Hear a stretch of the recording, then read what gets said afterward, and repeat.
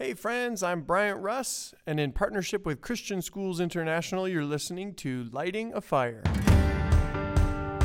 The story and these texts we call the Bible have never been separated from living communities that are living the story and embodying it, and they're made to go together. So these texts are both the product, but also the fuel for the movement of God's people.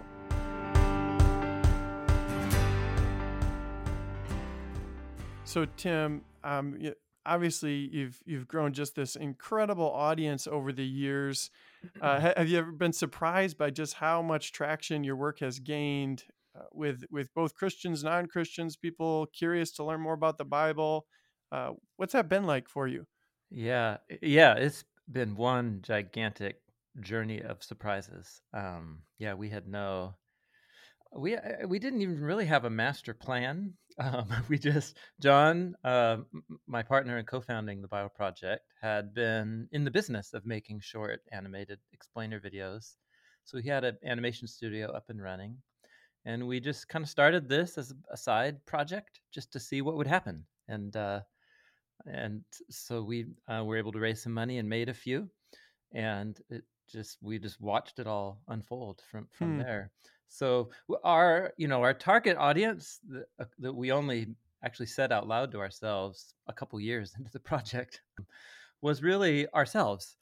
So somebody who's grown up in or around the church or in Western culture, has some familiarity with the Bible, is connected to the Christian tradition in some way, but just has a lot of questions and is curious and wants to understand how things make sense. And so that's us.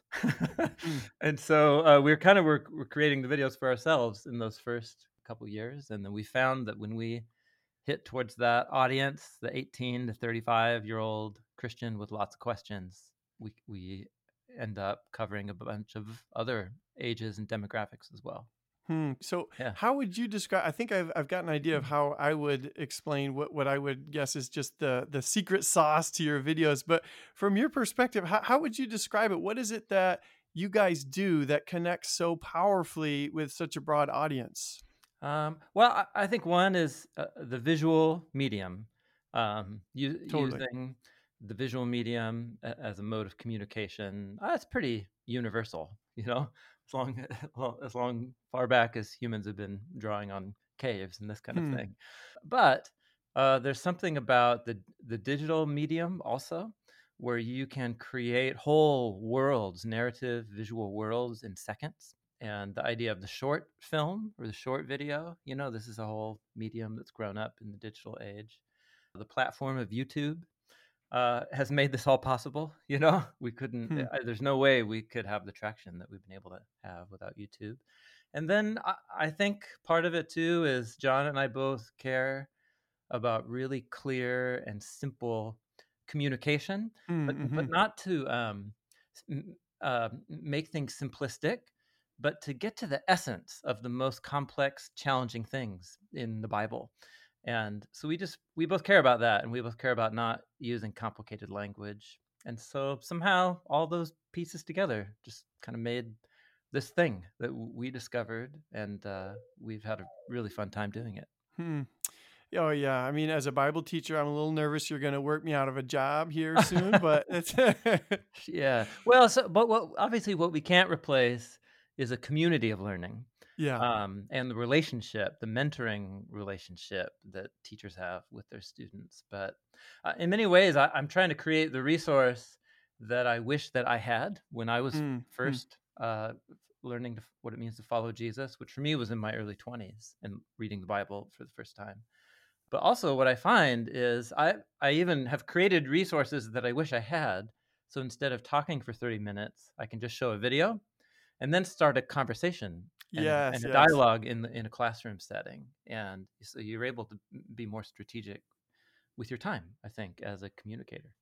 That's so true. And that is the fun part about being in a classroom with students. After watching one of your videos, the conversation that follows, you do such an amazing job of opening that door to the world of the scriptures that students are then able to play in and explore. And that's a blast for sure. Yeah, that's great. Well, that's what we hope. That's our dream and hope for what we're doing. So I'm really really glad when it lands.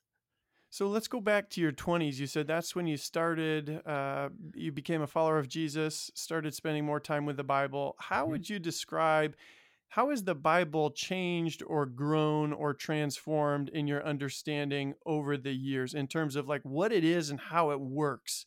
Mm, Um, mm. has it kind of gone through phases and like, oh, the Bible's more literary than I thought it was? Or can you describe what that's been like for you? Yeah, definitely. I mean, it's been one new horizon of learning Hmm. after Oh, I love another, that. and for I don't know, going on over 20 years, I've been able to dedicate my full time towards Hmm.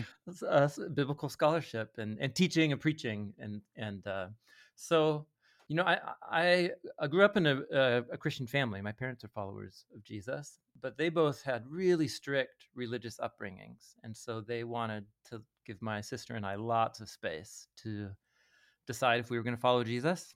And so uh, the, I didn't grow up with much Bible baggage. Like they weren't pushing it on us Hmm. in any kind of pressured way. And so, um, you know, I was introduced to the Bible one through a outreach ministry to skateboarders in Portland. And really what I was introduced to was Jesus and the stories about Jesus. That's really what captivated my imagination, was the stories and teachings of Jesus being shared with me by other skateboarders. So it's by my peers, you know.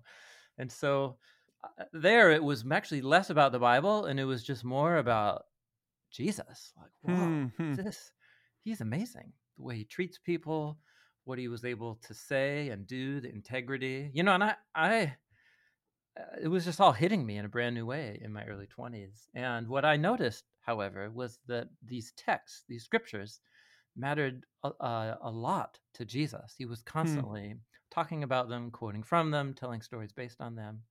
And that was really the first invitation, was that if I want to grow deeper in my commitment to be following Jesus, I need to understand the whole framework and the story that he thinks he's a part of. Hmm. So that was the first step. So it wasn't, you know, John, again, my partner in the project, had more baggage about the Bible as being treated like a theology dictionary. That was really Hmm. common in the tradition he grew up in. So it was less about learning how to read parts of the Bible for what the authors meant, but it was more about where is the answer for this question about God's sovereignty or about the gifts of the Totally. Spirit, and do you know the chapter and verse? So, whereas for me, it was just diving into these books as whole stories and sets of poetry. So then I had a couple professors who introduced me to the Bible as really sophisticated ancient Israelite literature that was inspired by the Spirit of God, but the Spirit chose to use these brilliant ancient literary artists from the people of Israel. And so that was my first paradigm. Really, this is my first classes I ever took on Hmm. the Bible. And so I look back now and I'm so grateful because I was just introduced to the world of Jewish scholarship and learning on the Bible, which is, you know, they've been reading the Bible for, you know, 1,500 years more than Christians have, you know? Totally. Yeah. So, Right. so there's that. So that was a whole new world. I got really interested in the language and then manuscript history of the Bible. And then I was just obsessed with figuring out the formation of the Bible and the history of how it was made and the manuscripts. That was a whole season.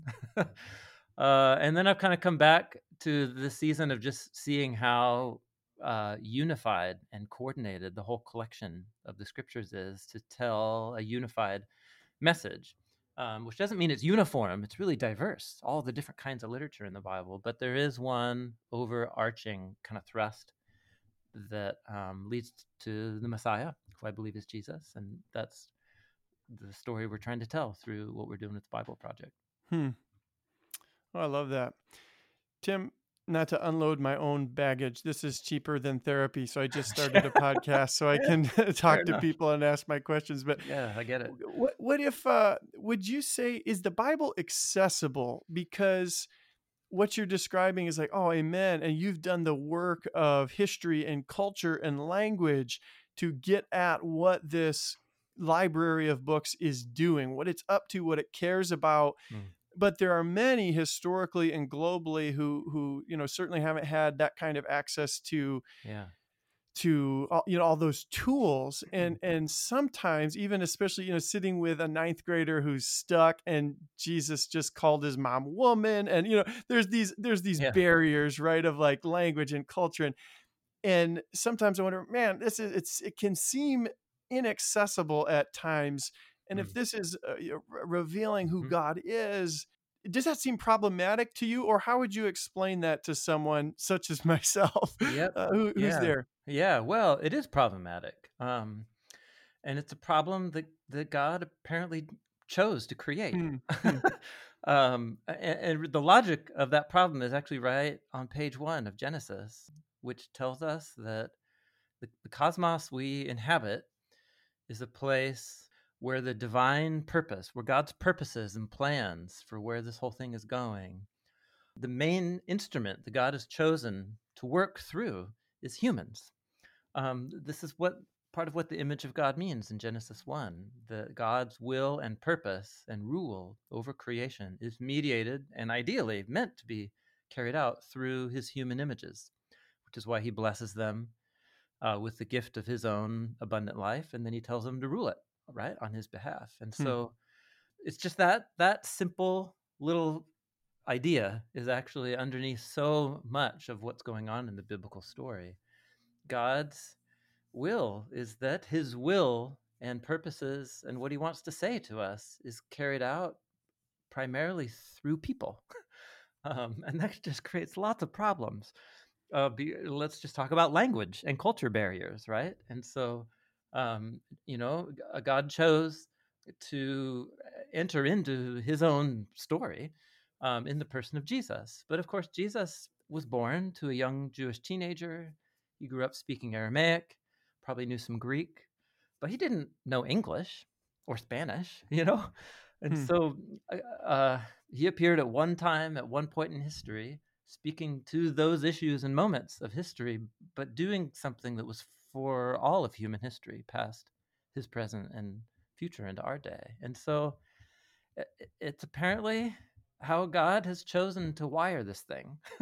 Hmm. And so what that means is that to become a part of the story that Jesus saw himself bringing to fulfillment and then opened up to all the families of the nations means learning another people's story as though it is my story. And that's the story of the people of Israel. And so there's just nothing for it. If I want to follow Jesus, I need to learn the story that he's a part of, which means I need to at least learn the discipline and habit of understanding what the story that these texts are telling. Now, I should say, the story in these texts we call the Bible have never been separated from living communities of Jesus that are living the story and embodying That's it. important. And they're made to go together.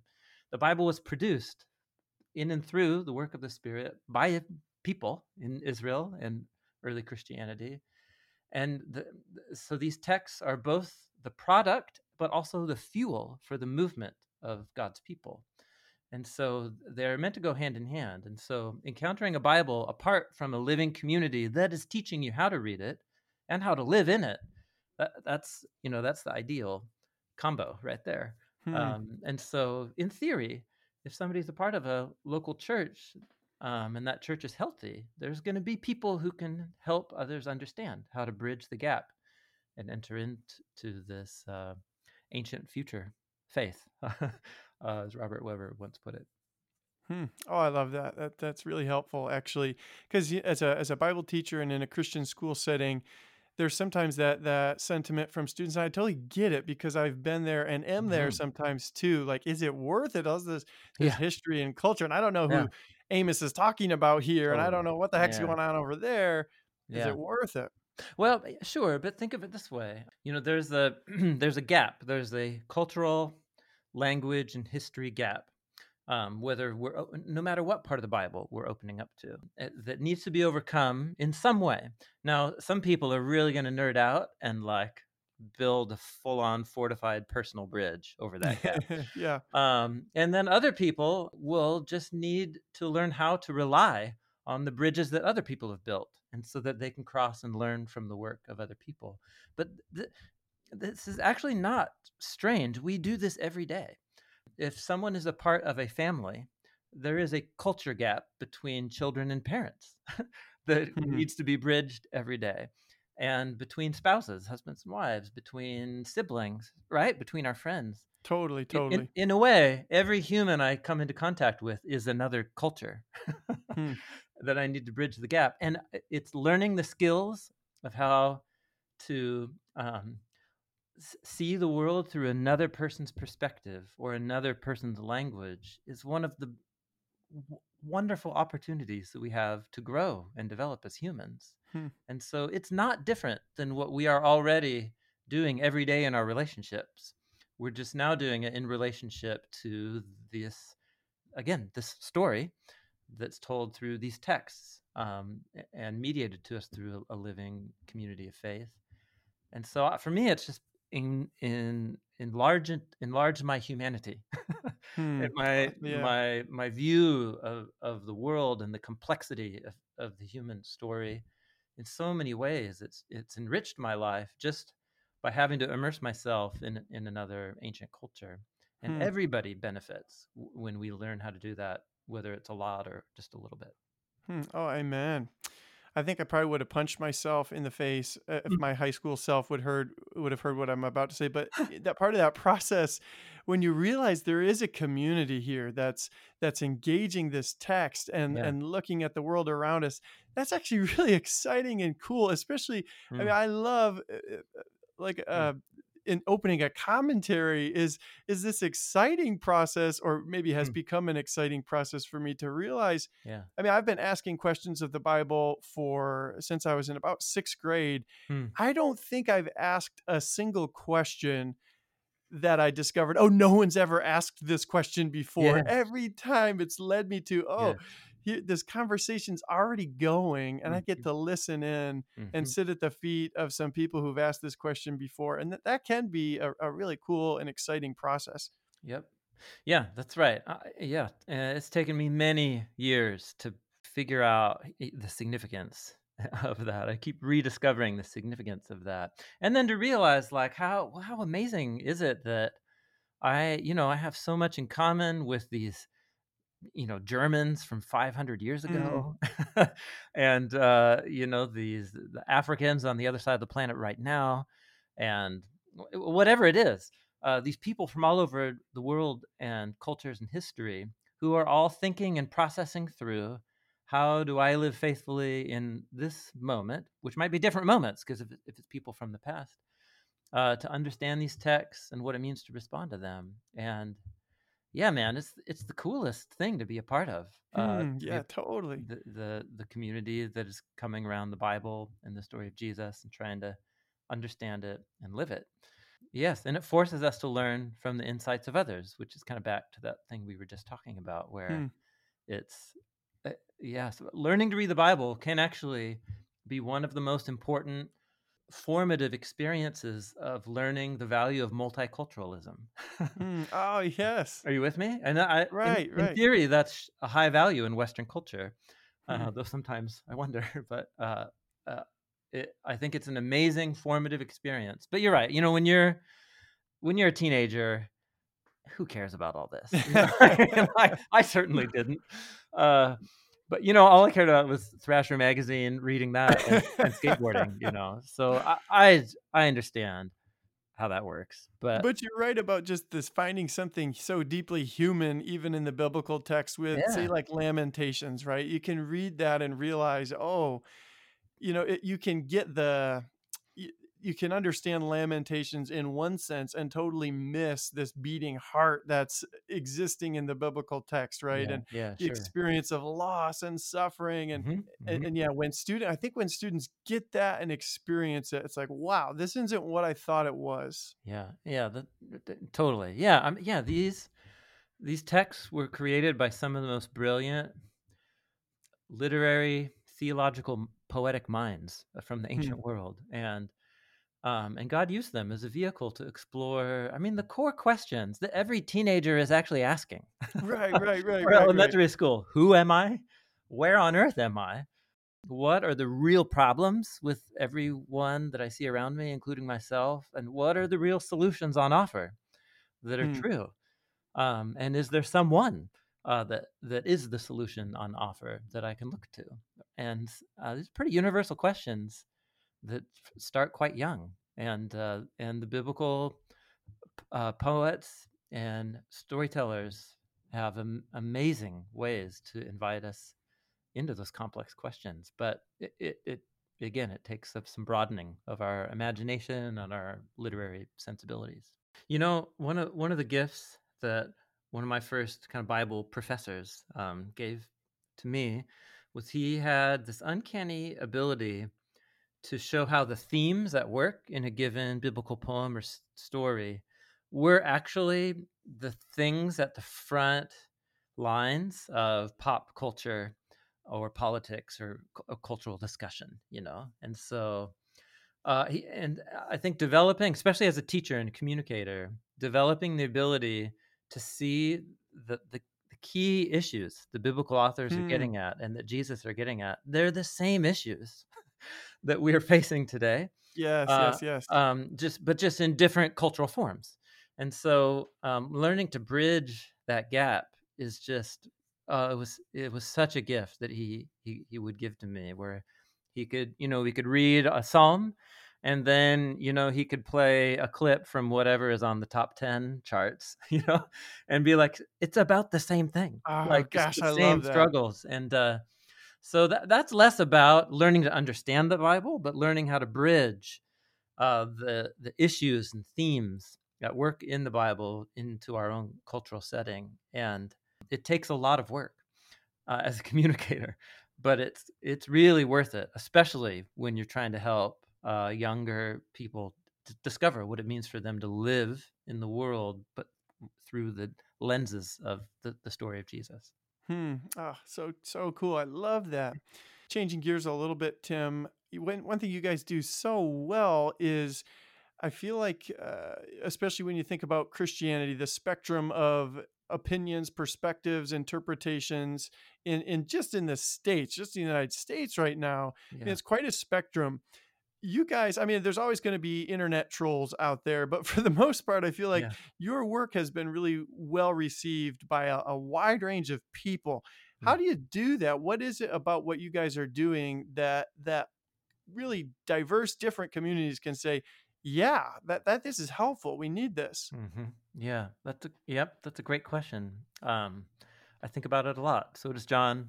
So does our team. I think there's a couple factors. One, I've always been fascinated from pretty early on, again, in my journey of learning the Bible and then learning the landscape of church history and the history of Mm-hmm. Christian theology and doctrine. I was always really interested in just trying to get a map for all the different groups and where the fault lines, so to speak, are, or what are the boundary line issues that keep that group from wanting to be connected to this group and that group. And so I've just been fascinated with that You should come to a personally. Christian school sometime, Tim. The fault lines are all And over. Oh, totally. And in church, Any Christian community, yeah, church for sure. ministries, and I totally. So I've just been interested in understanding that the Yeah, scope, yeah. especially of just the diversity of Protestantism, and the other factor is what. So I became sensitive to what those issues are. So I know. I've tried to learn how to avoid unnecessarily triggering people's defenses. Wow, Um, that's pretty wise. so that's one. The second thing is what we're attempting to do is it's a mode of reading the Bible that I think is um, native to what the biblical authors are trying to do, which is just understand the Bible on its own terms, what its authors are communicating in their context, in the literary forms that they're doing it. And so it's called biblical theology. And so instead of, we're not trying to build out a whole system of Christian belief with the Bible and using the Bible to answer all of our questions. And that's usually where you get all the diversity. And so, for the most part, we're just trying to represent the story and the claims that the biblical authors themselves are advancing. And when you do that, what you find is you're like bowling right down the center lane Mm. of the Christian tradition. And unfortunately, because the divisive topics in the Bible are what most people tend to be trained about and to focus on so that they can go work and be ministers in their own tribe. And so what people tend to not do is spend as much time on what's down the center lane because they think, well, it's in common, so we all agree on it. What do we need to learn about it more? And for me, that's where the action is actually understanding the core biblical story and claims of that story. And it turns out to be a lot more sophisticated and interesting than even I thought. I'm convinced of that as the years go by. So that's maybe another way to respond to your question. We're trying to do the right thing and trying to create something that can serve Catholics, Protestants, and the whole spectrum of the Protestant tradition. And inevitably, we have to show our cards on some matters, But I always try and word things in a way that even somebody who might have a different interpretation would at least say, well, I see it differently, but well, that's a good point, and that's really interesting, and kind of move forward. So anyway. Oh, that even just your process has been really educational, I think, for me and many others in Christian schools about how you talk about things that maybe could be controversial, or, in a number of videos you say some Christians think this, but others think. I mean, it's such Yeah. a gracious approach to as you're inviting us to explore the Bible. That's just so helpful, and you guys have modeled that really well. Not to fanboy too hard right now, No. but Well, yeah, but no, I appreciate that. But again, we're just in seminary. Zondervan, a Christian publisher, has a big academic theology, part of their press. They have like 40 or 50 of these. They're called counterpoint books. And it's 3 views on the atonement, 4 views on the baptism of the Spirit, 3 views on evolution and creation. So yeah, I devoured all of these when I was in seminary because they're so helpful. You get the landscape of all these different issues. But what would happen was I would read the first view of every book and go, oh, surely that's correct. And then you would read the critique of it by the other views, Dang it all. Yeah. and then the second view, and then you're like, oh yeah, what was I thinking? This is the right. And you go through that. You just go through that every one, and you realize, like, man, these are people of all goodwill. They're all trying to give their best of their heart and mind to understand, and they come to genuinely different conclusions. And you go through that enough times with enough parts of the Bible that I hope it's created some humility. And so we're trying to embody that. There's so much more that Christians agree on than they disagree, but of course that's not what Christians are known for. And so we're trying to maybe help scope out a new way to think about those differences. I love that. Amen. You've described the Bible as sophisticated a number of times in just our short conversation, and totally, I mean, amen. Your videos do a good job of showing just how sophisticated these biblical authors are being. I think maybe one of the challenges that comes out of that is, especially for elementary teachers, when we're introducing sophisticated literary stuff. I mean, so for just example, I've got 4 little girls at home, and I read the Jonah out of a little storybook Bible a couple of days ago. Yeah. And it was basically Jonah 1-3, and the Ninevites, repent, and Jonah's like, yeah, we did it, and the end. And obviously missing some of that, like, sophisticated, some of the not just theologically sophisticated, but also there's so much literary sophistication unfolding in the Bible. How do you, I mean, we don't teach, To Kill a Mockingbird to first graders, right? No, totally. Yeah. So how do we attempt teaching or introducing students to the biblical text without having to, like, undo it all later, right? And say, well, actually, it's a lot more complicated than you were first introduced. And is there value in still introducing students to the biblical text? Yes, I do think so. And I'm a father of young boys. My boys are 7 and 9, and I'm trying to figure that out for myself. Totally. I know one way that I think is really unhelpful is the story that you just told, which is people who create these rewritten versions of biblical stories that don't actually match Hmm. what's in the biblical story. So when you actually leave out 1/4 of the story of Jonah,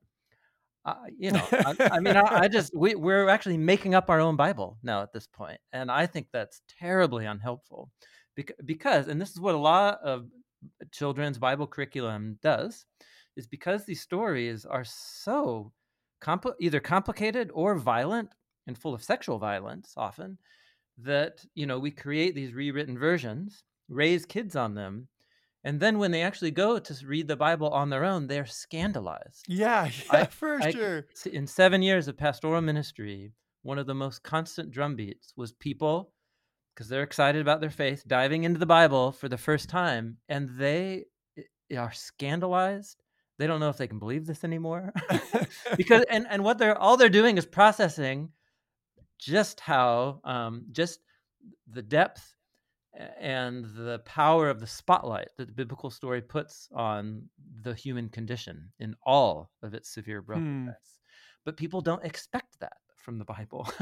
Hmm. And so one conviction that I'm trying to embody, and we try and do it in the videos, is to be tasteful, but also to, pull no punches when and to try and tell the whole story as it's related and in the Bible. So I do think there is an age appropriateness to some parts of the Bible. It's not children's literature. And so there are some parts that I'm saving till my boys are a little older. Hmm. But Unless there's animals in it. If there's animals in it, you got to give it to them yeah, I as guess so. Yeah.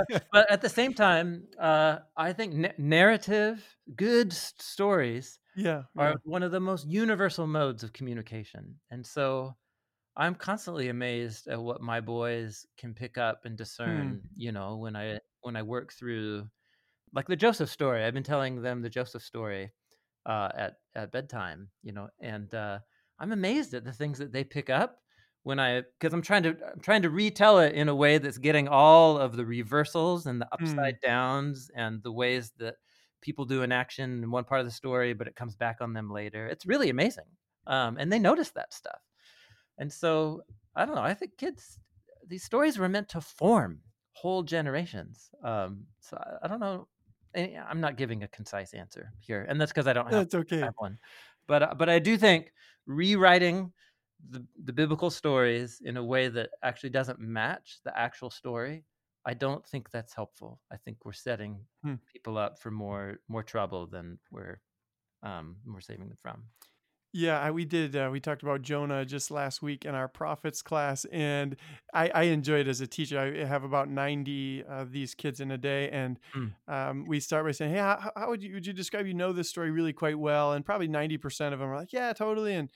And then we get to the part where he runs, and we say, "Why did he mm, run?" Like, we take out a note card, and everybody has to mm, write down, why did he run? And mm, he's afraid of getting beaten up or impaled or whatever. The Assyrians are going to do something terrible to him, and he's mm. afraid. And then we get to chapter 4, and they pull out the note card. And last week, 100% of my students were wonderfully wrong, and Yeah, surprised yeah, by, sure. why is he actually upset?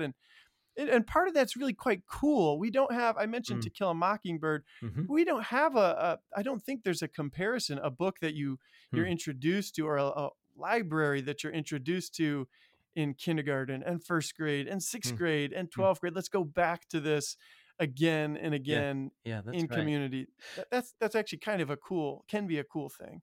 Yeah, absolutely. And there's, these texts are designed not to give up their full meaning on the first read or the first Mm, telling. hmm, Um, and especially how all of the hundreds of little mini stories work together and cycle through repeated themes and so on.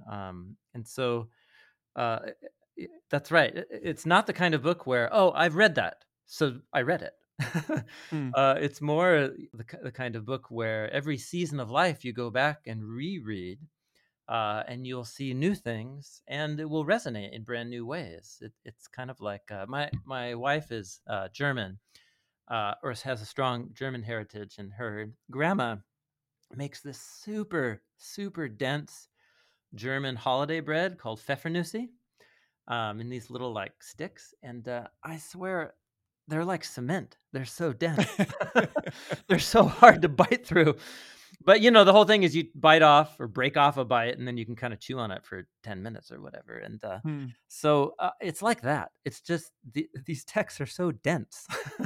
Hmm. They're not meant to be just bitten off, and chewed and swallowed in an instant. They're meant for a lifetime of rereading. And so beginning that process, modeling it through, education in the younger years, I think it's crucially, it's a wonderful opportunity. But again, this is all a live experiment for me too, as I raise my Hmm. boys. So, A student just asked me a few days ago, does the Bible change its mind? I think I would maybe describe that as like theologically dynamic. Like, hmm, how do you walk with students in that? It was coming out of Ruth in particular. We were talking about hmm, how hmm, Moabites are forbidden from the assembly. And yet later on, you've got this hmm, hmm. Moabite who's the grandma of David and Jesus. And like, Yes. what do we do? How would you answer that question? Yeah. Well, I mean, that's a dynamic happening within the Bible itself. So it's more a question of, say for that example, that's the first thing about no Moabites enter into the assembly. So that was a command given through Moses to the children of the Exodus generation before they go into the Promised Land, in the book of Deuteronomy. So what you'll find, there's 613 commands that come through Moses that are given to the people of Israel, and what you'll find actually is that's a really regular pattern where there's some law that's given, but then some story later on in the Bible will invert or reverse what the law Hmm. was. It's really interesting. I'm actually still trying to kind of figure it out because I'm convinced there's a whole bunch of things going on there. But one of them is that the laws given in the first few books of the Bible do not represent God's ideal will for all people of all time. They represent what God said to those people for that moment in their role in the biblical story. And there's a divine wisdom revealed in all of those laws. But this is exactly what Jesus said, for example, when somebody came up to him and asked him a question about divorce. Hmm. And they quote from the book of Deuteronomy. And what Jesus explicitly says was, listen, that command was given to you because you're stubborn Hmm. and because you're selfish. That doesn't represent God's ideal will. And then what he goes back to is the story of the Garden of Eden, to look for God's ideal purpose for marriage. And so there's a lot of, again, inner sophistication between how different parts of the Bible relate to each other. And what it does is it forces us to stop using it as just a one-stop shopping center to Yes. answer all of our moral or theological questions. The Bible is meant to shape what we think and believe, and it's meant to shape how we live. But it does it by means of the story and by patterns and by the ethical worldview being advanced throughout the whole story leading to Jesus. And the habit of choosing one passage and just pulling it out and seeing that's the answer to everything. You have to be very careful, because what is very possible is that by focusing on just one sentence in the Bible, you're going to distort and ignore all of these other factors that give you a much more nuanced picture that could answer that question. Hmm. So, uh, yes, that's not a quick skill to develop. It takes a community, actually, to learn how to develop that skill. But that's a good example. So I didn't respond to your question very No, no, concisely, but it's a really good question. I think this conversation is again a testimony to the complicatedness, the layeredness, the sophistication of the text. That it's hard to Yeah. give just a boom, here's the answer Yeah. so Sure. often, but we're Yeah. invited into something that's really quite large and old Yep. and yeah, that takes time for sure. Mm-hmm. So in the midst of that process, do you have one or two kind of core I don't know what the word is, maybe approaches for young people just starting out and reading the Bible, key things to keep in mind as they open the book? Sure. Sure. Um, not everybody has a unique prehistory that they come to the Bible with, whether it's very little prehistory or a lot of baggage. So my experience of first encountering Jesus, not through reading the Bible, but through hearing my peers retell the stories about him and quote from his teachings. And I am forever grateful that that was where it all started for me. Hmm. That it was about the person of Jesus, and then the role of the Bible came after that. The Bible helped me understand this Jesus that I was captivated by. Hmm. And so I know you can't reduplicate that for most people, maybe even. But I do think there's something there where I encourage, if somebody's trying to do a refresh or a restart or start reading the Bible, I really encourage them to just hang out in the 4 Gospels of the New Testament that retell the story of Jesus. And what I find is if somebody really is captivated and falls in love with Jesus, what they will start to notice is that to really get who he is and to understand what it means to be a follower of him, you have to somehow take into account the rest of this book. Hmm. I just find that's often a better motivator and an easier strategy than just, hey, go start on page 1, Hmm. because just the first 10 pages of Genesis are going to cause a world of complicated questions. And they're important questions, but I think they might be second tier to the core issues that at work that are in your face when you're reading the story of Hmm. Jesus. Hmm. So that's maybe one thing. And then the second would be go find somebody in your church community or in your circle that knows more about the Bible than you do. Um, and ask for either a resource, whether it's a guide, a Bible study guide, a Bible dictionary, and just learn how to learn from others as you read through the biblical story. Yeah, to your first point, it's almost sometimes we make the Bible the end rather than the means to knowing this God and this Yes, Jesus yes. to whom the Bible is actually about. Yeah, no, that's right. When Jesus, at the end of the Gospel of Matthew, this the famous, the Great Commission, and when he commissions his disciples to go out, what he says is, all authority in heaven and earth has been given to me. So go out to the nations, baptizing, making disciples, and teach them everything I've commanded you. And so the logic there is the teaching and the writing of the biblical authors is in the service of the authority and wisdom and guidance of the person, Jesus. Hmm. And I think it's important that it's in that order. Amen. These texts are bearing witness to and leading us to Jesus. And so, yeah, the point of the book is to lead us to a person. That's what you're saying, and Hmm. I'm affirming that, and that even Jesus sending out his followers into the world, his own words echo that logic. That it's about what he's doing, and the texts are meant to guide us to him. Running low on time here, Tim. Just Yes. maybe one last question. Yeah.